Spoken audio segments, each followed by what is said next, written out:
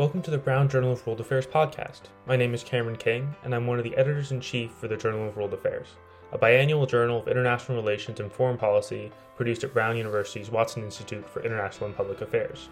Our podcast seeks to explore international issues related to the content of our upcoming issue of the journal via a series of interviews with distinguished academics, policymakers, practitioners, and activists. We're honored to be hosting our very first guest on the podcast today, retired Brigadier General and Wilson Center Fellow Peter B. Zwack. General Zwack has led a distinguished career of military, policy, and academic service with a focus on Russian and Eurasian security affairs. He served as a military intelligence and Eurasian foreign area officer for 34 years in West Germany, South Korea, Kosovo, Afghanistan, and Russia. General Zwack has also served as the U.S. Senior Defense Official and Attache to the Russian Federation from 2012 to 2014.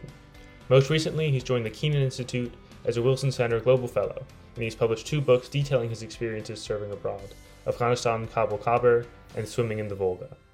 General Zwack, thank you for joining us.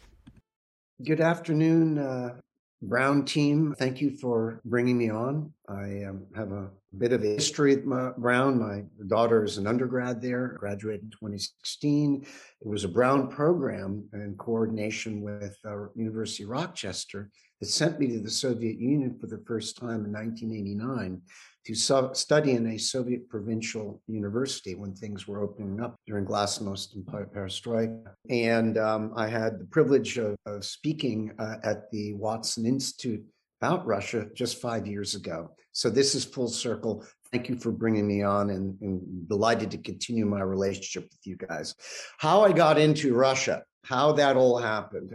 Born in Chicago, grew up in New York City. My father was a Hungarian immigrant, refugee, came out after the horrific siege of Budapest in World War II. The Russians were there, and he flees in 1948 when the communists take power. So we have a history of, if you will, of being influenced by Russia in my family from my father's side. My mother, all-American girl, all-American woman, and she fascinated in international relations and ends up going to Columbia to the, at that time, Harriman Institute, the Russian Institute. Now it's Harriman, and she gets her master's in Russian studies.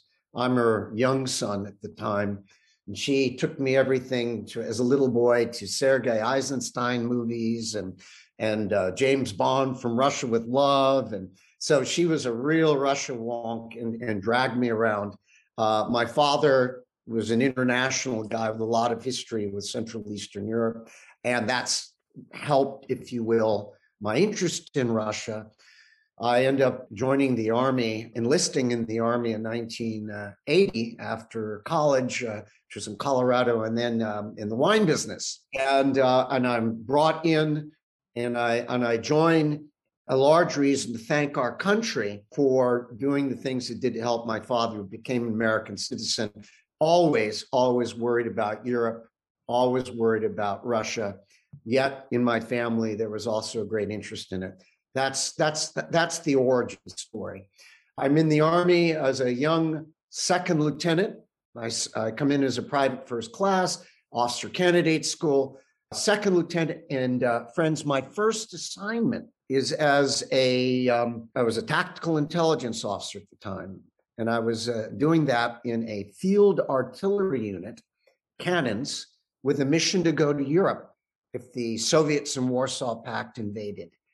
And it was, so that was the mission, fire cannon rounds and all that. But if it got really awful and they were overrunning us, then they fire nuclear weapons, which when you think about it is really, really crazy, but that's what it was at that time. You fire a nuclear round 10 miles and hope that stops them. And that's the world that I grew up in as a young officer, took it really seriously. I stepped back and I said, oh my God, how did we get here? We never want to go back to that. And I tell everybody that's younger to go out and watch Dr. Strangelove.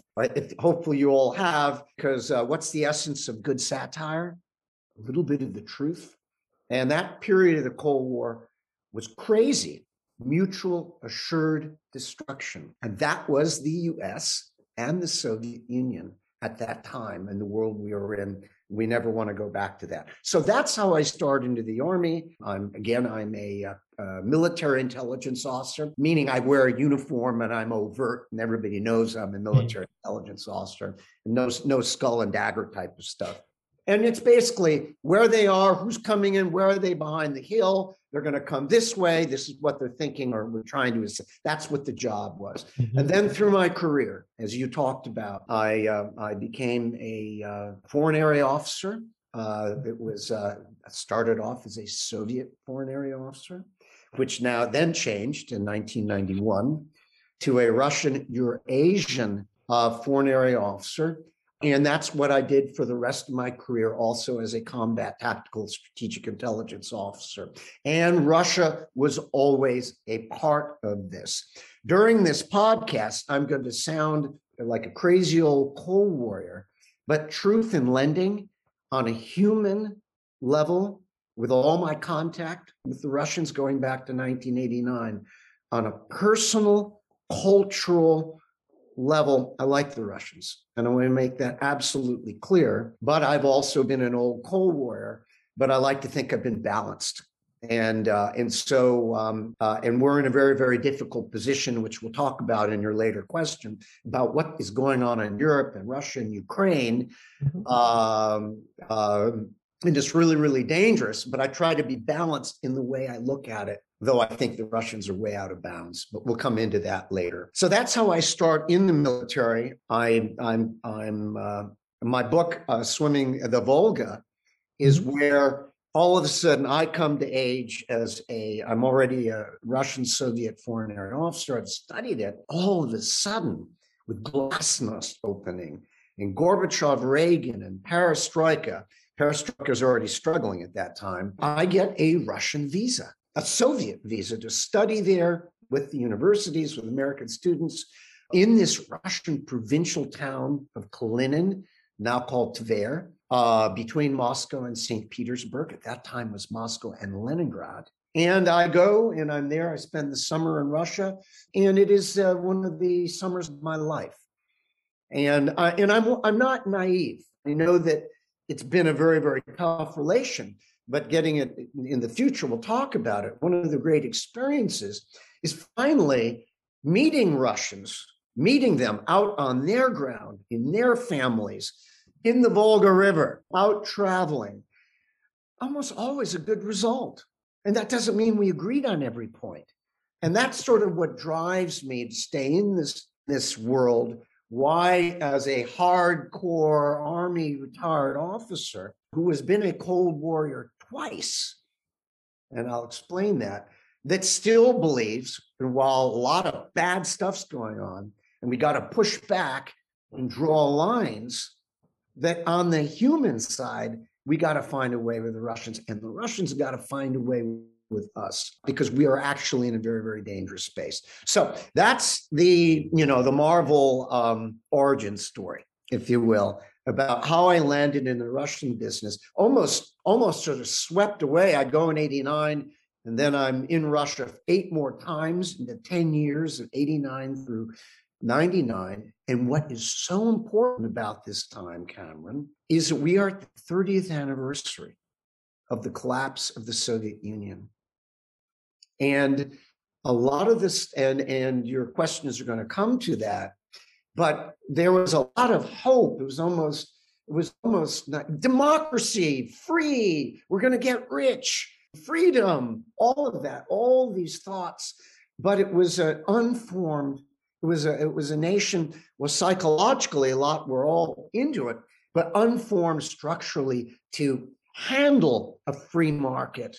And all of a sudden liberties and an open press and unbridled business on the street level, which turned off into just black marketing and scams, and a lot of really good, innocent Russian people ended up with a really bad taste in their mouth from the 1990s, because they kind of felt forsaken by the whole process.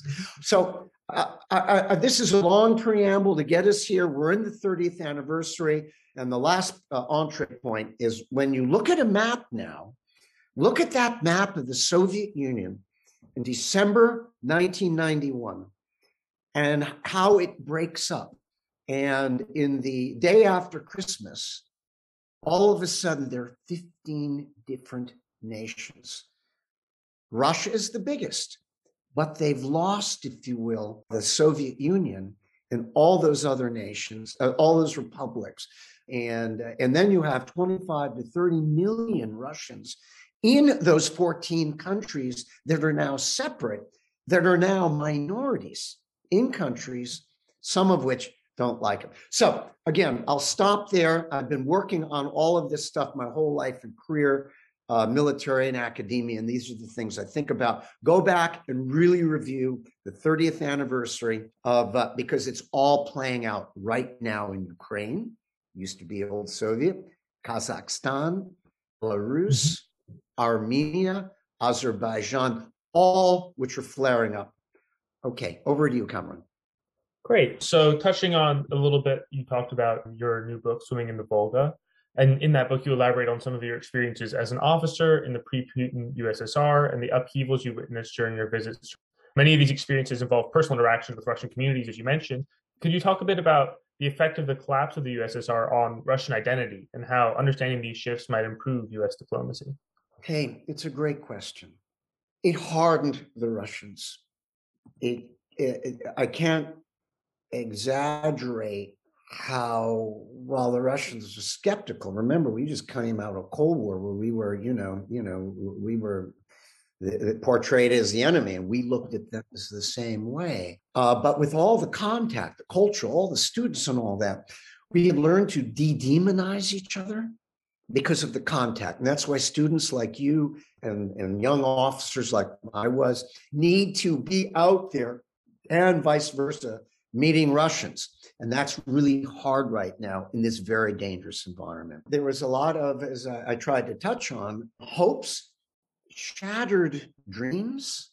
A lot of those dreams were wildly almost fantasy, but a really almost a sullenness as it got deeper into the Yeltsin government, where democracy wasn't. Who's getting ahead?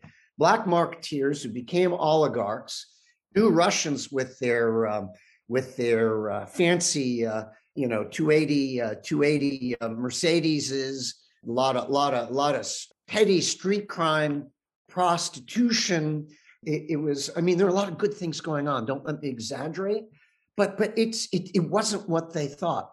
Something some of you could look up as the MMM scam, where a lot of Russian citizens invested in a pyramid scheme and lost all their money. The citizens, and it's the citizens that are always losing in this deal. The inflations, the ruble. I'm out in Russia as in the early 90s. My dollar is worth 10 times what the street value of a ruble is. And so everything is upside down. But there was also a hope that we, the US, NATO, and all of that, and Europe, were going to build better relations with the Russians and looking out toward the future. But perestroika, the restructuring of the economy, doesn't work, if you will, in a classic, whatever you call open free market, in that you have, again, oligarchs, nationalizations, and a new moneyed wealthy class that we know of today, and power centers that evolve into the leadership, in part coming from the old KGB. And so all of it is there. But on a human level, you get past that crust. The Russians, they've got a lot of positives going for them. And they are a superpower, not just nuclear weapons, but in natural resources. And for us culturalists, the fine arts. So I'll come back to you. Great. Thank you for that wonderful answer. Talking a bit about glasnost and perestroika, which you just touched on, having witnessed the transition to a Gorbachev presidency in the 1990s, what did those policies look like on the ground, and how did they shape the lives of private Russian citizens? And when we're talking about glasnost and perestroika, we're talking really mid to late 1980s. And then it extends into the 90s once the Soviet Union breaks apart. Gorbachev understood that the command economy wasn't working. And the Russians and Soviets could not compete with the West, with the Americans, the Japanese. It was a brute force industrial model. And what the Russians focus on, they do actually pretty well. But in a narrow way, they're in the Cold War, and the Cold War is spending them to death. And there is a realization that this wasn't efficient and wasn't working. And they then tried to make major changes in their economy that, when it reverberates down into the towns and villages, mutates to gastronomes and grocery stores with only 10 to 12 items on the shelves. You have the development of a kiosk economy where the smart entrepreneurs and street people and figure out how to get goods to market. And it's not through the traditional Russian command economy that they're trying, but through their own very figuring out how to get trucks going and cars going. And we always had something called the banana test. We would go and see, oh, that place has bananas. That place has bananas. They figured out a way to get goods to market. Produce. But people had to still wait in a lot of lines. In the middle of it, toward the end, actually, Gorbachev understandably tries to put a ban on alcohol. That didn't work very well. And I was there to see pieces of it later where all the workarounds to get alcohol and the kiosks were full of them. And there was a sense that everybody wanted stuff from the West. Everything from, vodka to foods to everything else. Stoli, great vodka, but everybody wanted Absolute. And you would find them in these I had pictures of it, these stalls and then the imported foods from Europe and elsewhere, big street markets. But these stores where often the shelves were bare. And I remember up to the end of the Soviet Union, 1991, these things called the Berezovsky, and the old timers will understand that, the birch tree restaurants.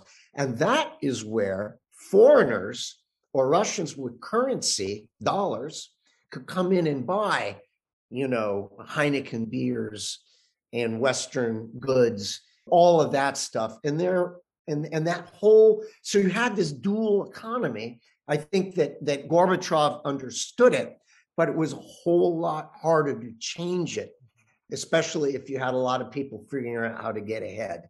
Glasnost, openness, it was on. When I arrived in 1989, you could talk about anything in the Soviet Union except denigrating Vladimir Lenin. Everything else was out. You could slam Stalin, and it was there were all these new newspapers that and Ogonyok and all of that. There were kiosks full of newspapers. I should send you the pictures. I took newspapers and articles, and the Russians were pretty in tune. There has always been state press, but it was pretty open at that time. And then I'll remember in the early mid-90s, internet arrives. It arrives slower from elsewhere. And, youth being the same everywhere, flocking to internet, game cafes. In Russia today, friends, unlike China, while their controls is far more connected on the internet than China. And I'm hoping that via the internet, the Russian people understand that their regime has put Russia and Europe and the world in a pretty dangerous spot right now. And hopefully the message gets out. So much is going on with glasnost and openness, plus the opening to the different countries. And I mean, me as an Army officer, American captain, studying in the Soviet Union in a provincial seat and being treated really well. We came in there like rock stars, my college group. Young guys and gals like you guys. I mean, most of them were undergrads. My book, Swimming the Volga, has testimonials from 6 students that were in my group about their impressions of the visit and everything else. So the book isn't just about me. But it's all about trying to paint a picture. And over all of it are these plate tectonic changes going on in Russia. Perestroika it does open things up, but it's very, very difficult. Russians still did big muscle moves well, big infrastructure projects, transportation, go up into space, but it's the little type of things that they would struggle with. And I've already and then you get shock therapy and all of that in the economy, and it just, I could go on and on and on. There was an openness, and one of the big benefits of it was the contact between Russians and others that I believe right now is dangerously curtailed. I understand why, but we risk demonizing each other, and I think we're a little bit there right now. Great. And then one more sort of question on the past before we start moving a little bit forward. As you touched on earlier, we're now 30 years past the dissolution of the Soviet Union, and the Journal of World Affairs will feature a section entitled The Dissolution of the Soviet Union, which examines the political, cultural, and economic impacts of the collapse of the USSR on modern-day Eastern Europe and Eurasia.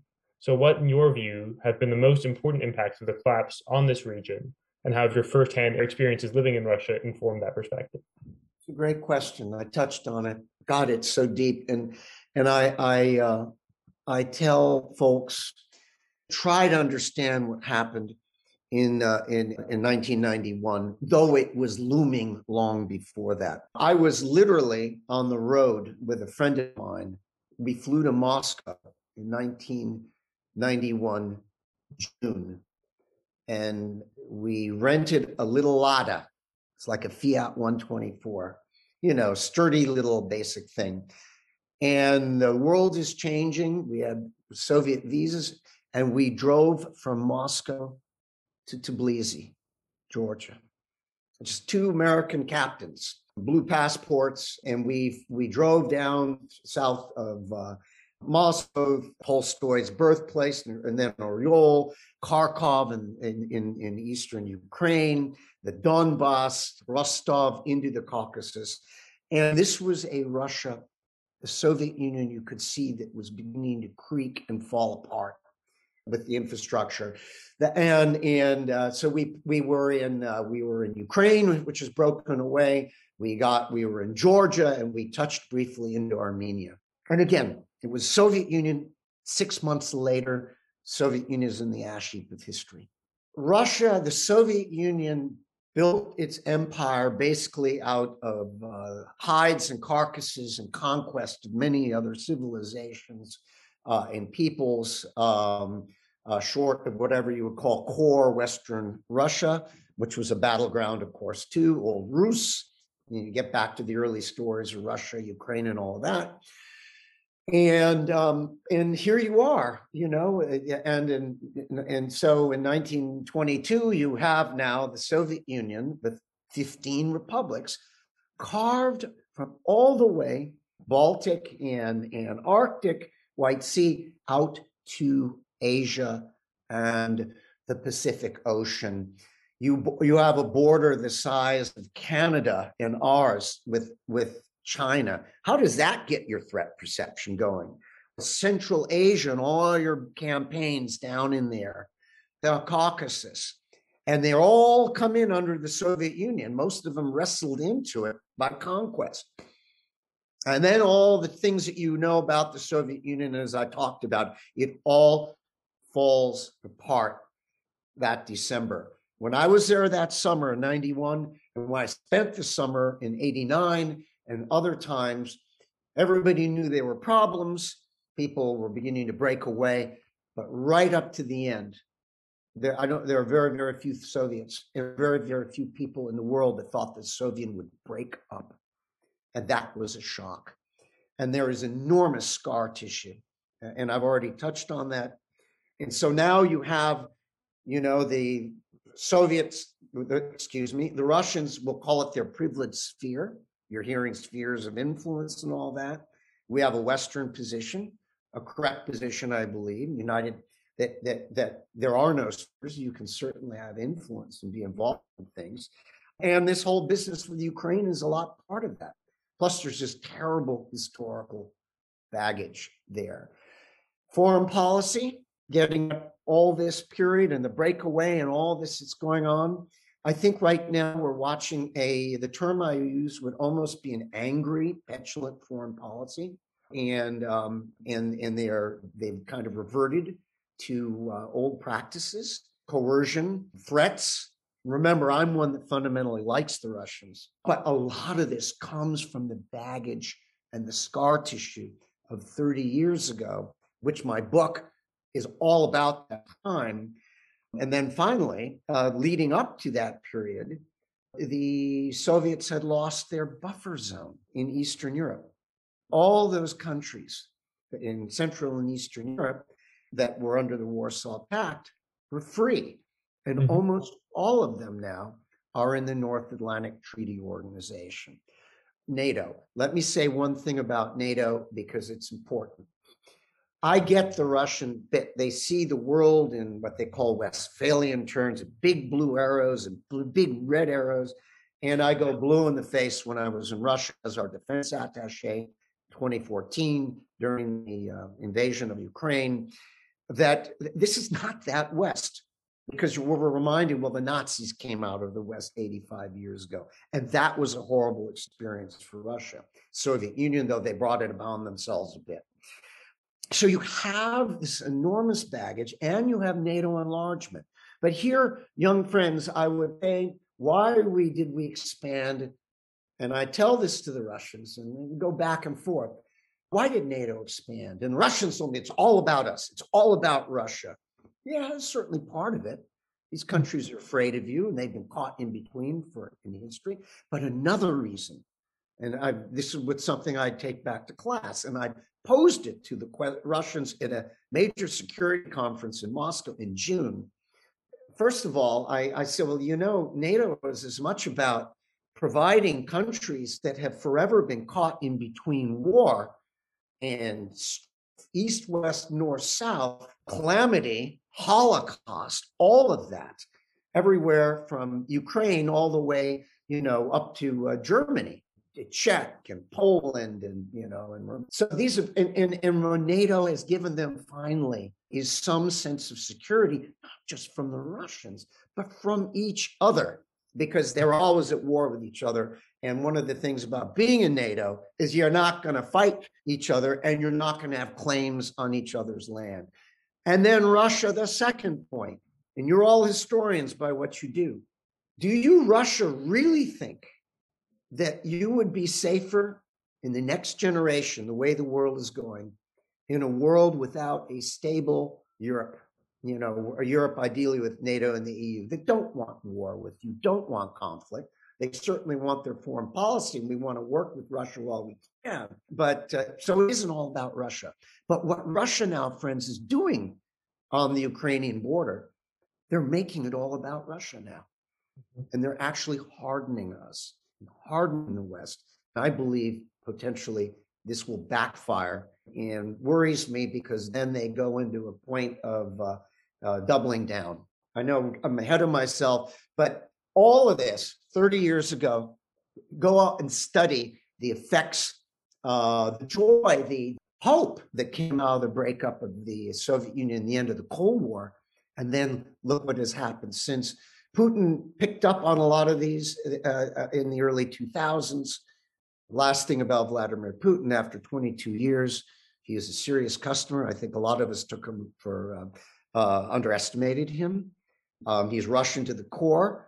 That doesn't exonerate him for a lot what's going on, but it might explain a lot of ways. Okay, back to you. That was a wonderful answer, really tying in some of the sort of traumas and insecurities as well as hope into what has now become the reality of modern Russia. So this interview, as I'm sure you know, is being conducted in the midst of US-Russia security negotiations as Russia continues to build its military presence near Ukraine. NATO discusses eastward expansion. I think even recent news reports have suggested US intelligence thinks that Russia may be attempting to use false flag operations in Ukraine. So clearly it's a conflict and an issue that's really very hot at the moment. Given your own experience with Russian security affairs as both an officer and as a Wilson Center Global Fellow, do you view a Russian invasion of Ukraine as a plausible outcome of these mounting tensions? Yes, it's plausible. Do I think it's inevitable? No. All right, I'm not going to go that way. It's plausible because you have a lot of force structure going on. You have a lot of pride that's going on now. And again, I'm somebody that really believes we got to find a way with Russia and vice versa, because I've had my personal experiences there, and I know we can get there, but right now the baggage is so deep for all the reasons. Again, angry foreign policy, and I think the Russians are increasingly boxing themselves into a corner where they will see, well, if we stand down, we're showing weakness. No, my answer, I tell you as students, no, you're not backing down. You've made your point. It's a different way of saying it. You've made your point. Now take a deep breath. And there are conduits for negotiation that are going on, except for those fundamental things. And and while I'm a big advocate in finding a way with Russia, I'm also a big NATO advocate for the reasons I just outlined. It's not just about Russia. But what has happened, and this is, I think, not part of Putin's calculus, and while it is Russian, Putin is the uber decision maker. And I don't think that his population are all on board with him. If this thing goes bad, people start dying in the hundreds of thousands, that's not going to be popular. I spoke to Afghan veterans in 1989 in Russia at the end of the war. Boy, we'll talk about polarized, hard guys. So there's a lot going on there that the regime needs to be looking over its shoulder. And I think it's increasingly worried about that. There'd be a way to be able to allow them to stop and somewhere maintain, if you will, their credibility. But as I said, this is in really deep. Your point, Kamran, is what we are worried about. And this has happened before. In fact, right before this Nazi invasion of Poland, there was in 1939, there was a fake incident that occurred that had them launched. That is dangerous because you get something that is contrived, it is provocative, it goes, you got media, social media, it feeds the narrative. Yep, you see the Ukrainians are going to attack us. Let's go. The good news is people are talking about it and everybody's looking. And one of the big differences in Russia, with Russia today than when I was there in our embassy. Remember, I was there as our senior military guy, 2012 to 2014. I saw the whole Ukraine thing go down and the annexation of Crimea. We didn't know, it was opaque. We knew stuff was developing, but we didn't know how it was going to happen. I mean, all the forces are out there, 100,000, 150, a lot of people, a lot of capability to do damage. They can go in and take big chunks of land. It would be bloody. But now for you youth, and this is the question, when you run into people to talk about war, all right, you've done that. Now what do we do? We've just gobbled up major chunks of Ukraine. And guess what? Ukrainians are fighting. And oh my God, there's an insurgency going on. And they're fighting us also behind our lines. And a lot of our people are coming back in body bags. And 30% of the Russian ground military, guess what? Are draftees. They're conscripts. They're patriotic Russians. But I don't think that they've necessarily bought in to an occupation battle deep somewhere in the Ukrainian hinterland where they're getting sniped back by partisans. So this is a very dangerous moment for the Russians. If they go, they could get themselves mired. Last point. Another reason that I think holds them back is money matters in the senior echelons of the Russian regime. Bad invasion that fails would be bad for business in Russia if you're an oligarch or you're a moneyed guy and you want to get out to your interests in the West or your yachts in the Caribbean or whatever. You've got that thing going on too. And while they are patriotic, they don't want to be dragged into a war and then be sanctioned to death. And you all heard about that in the SWIFT, and it will hurt them. Plus, the whole world is united in a way that I don't think the Russians anticipated. Last point, I think they thought also that they could split Europe and NATO and the United States. And what they've done is hardened them. And they may you may hear about the natural gas thing. You're going to shut natural gas off in the German on the Germans and all. Well, I got to believe in the Welsh, and if they do that, there'll be workarounds, and the Germans will hold the line. So much going. I don't think it's all there to go in for a very dangerous, destructive campaign. I believe the Russians are on a precipice. If they go, they have a lot of success initially, but then they are in a world of hurt. And I think that's exactly what they're thinking about right now. Do we go, or do we find a way to credibility? We've made our points. We'll take a deep breath and let's all continue the dialogue. Last point. I think it's really good. One good thing is it's now allowed the discussion about NATO and Russia and the world and what NATO is. And I think that it's showing that it isn't what the Russians portray, a type of organization that wants to advance in Ukraine, and then from Ukraine, advance to Moscow. Stop. That's old school thinking. I feel strongly on these issues. It's possible.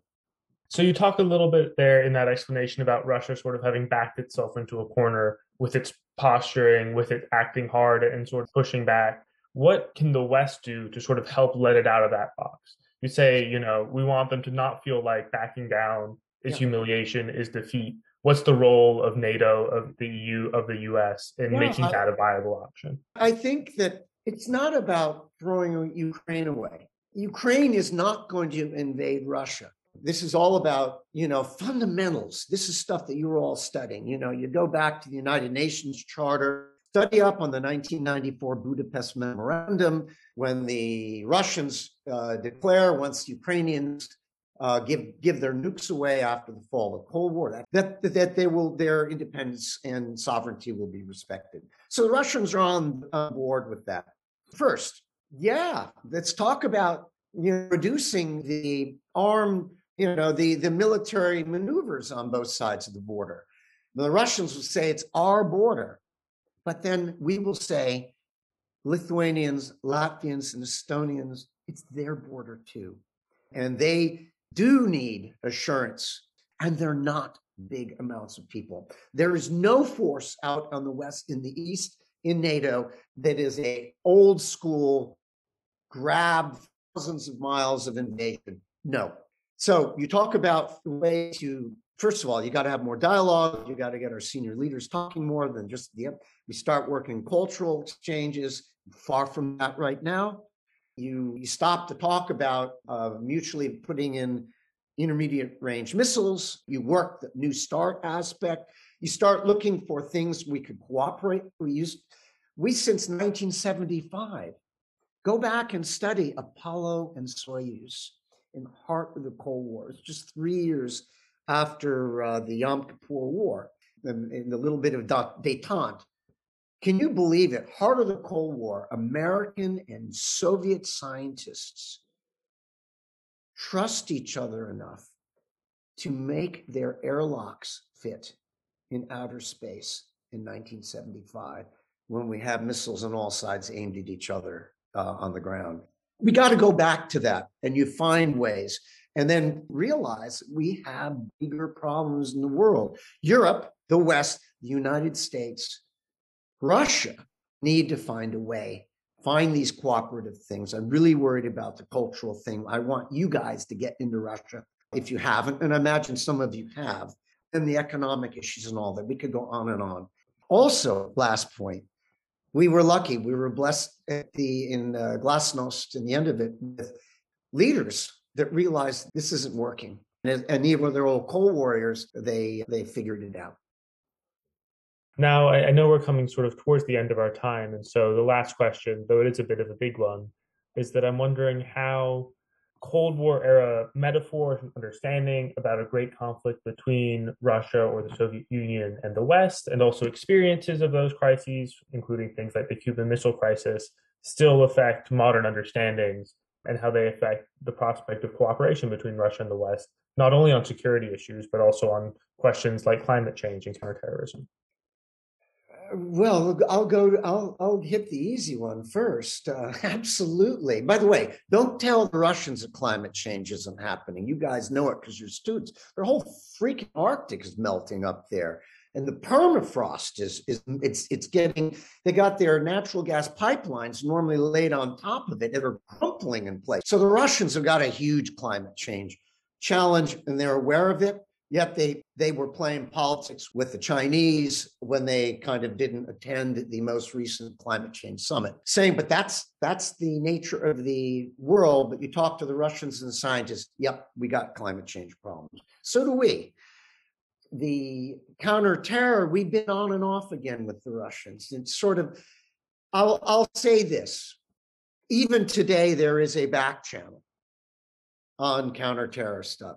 It's much reduced, but serious, crazy stuff, there is a good chance that we would pass them or they would pass us a warning.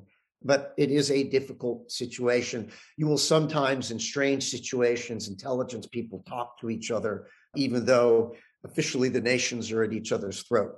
So you got all that stuff that's going on where we can be working together. The problem is now is that you have each other glowering at each other across the border, and it makes it hard to break out of that and into these other things.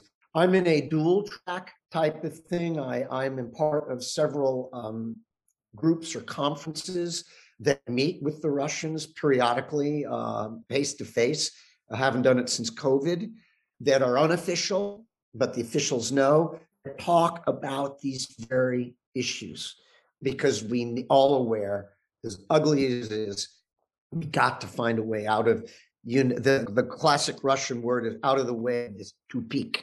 And tupik means cul-de-sac. Then finally, and the biggest one of all, and you guys are the future and you're brilliant, and we got all these new cyber technologies and AI, and a lot of it is incredible, but a lot of it is scary too. And that's unbridled and uncontrolled. But on a bad day, and this is where I start from when I was that young artillery officer in 1982, we don't get it right, we could blow each other off the face of the planet 12 hours and everybody with us. The nuclear threat is alive and sadly all too real. And both sides have been modernizing, and it's there. Rationally, it won't happen until you get into this world of distrust and suspicion and provocation. And now everything is so cyber. Things that used to take hours or days to decide, now minutes. So we got to get after the nuclear thing. And it is, of course, cyber and AI is part of it. I say, thank God, go off and study a little bit about that new START. The Russians call it START 3, was signed, thank God, in February. It's a 5-year extension to keep a handle on strategic nuclear weapons and try to get at these new technologies. And it would sure be nice if the Chinese would do it, but right now they're not. They're not interested. So there's a lot that we could be working on. We've got to come to an understanding right now with this Ukraine situation. Everybody backs off. Ukraine has its right to survive. That doesn't mean we invite them into NATO, but they always have the right to, in theory, be. But it isn't happening anytime soon, rest assured. And we've just got to get off the precipice with the Russians, getting at your earlier point, because it's extremely dangerous. And you historians, we don't want to land in one of those, how did we get here moments like occurred in 1914.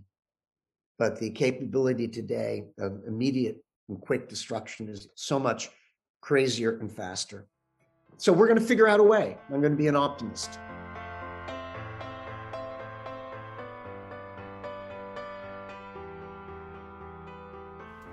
That concludes the first episode of the Global Visions podcast, hosted by the Brown Journal of World Affairs. Thank you for listening, and thank you to General Zwack for the opportunity to speak with him. Be sure to check out General Zwack's newest book, Swimming in the Volga, which can be found on Amazon. Thank you all for listening, and we'll see you next time.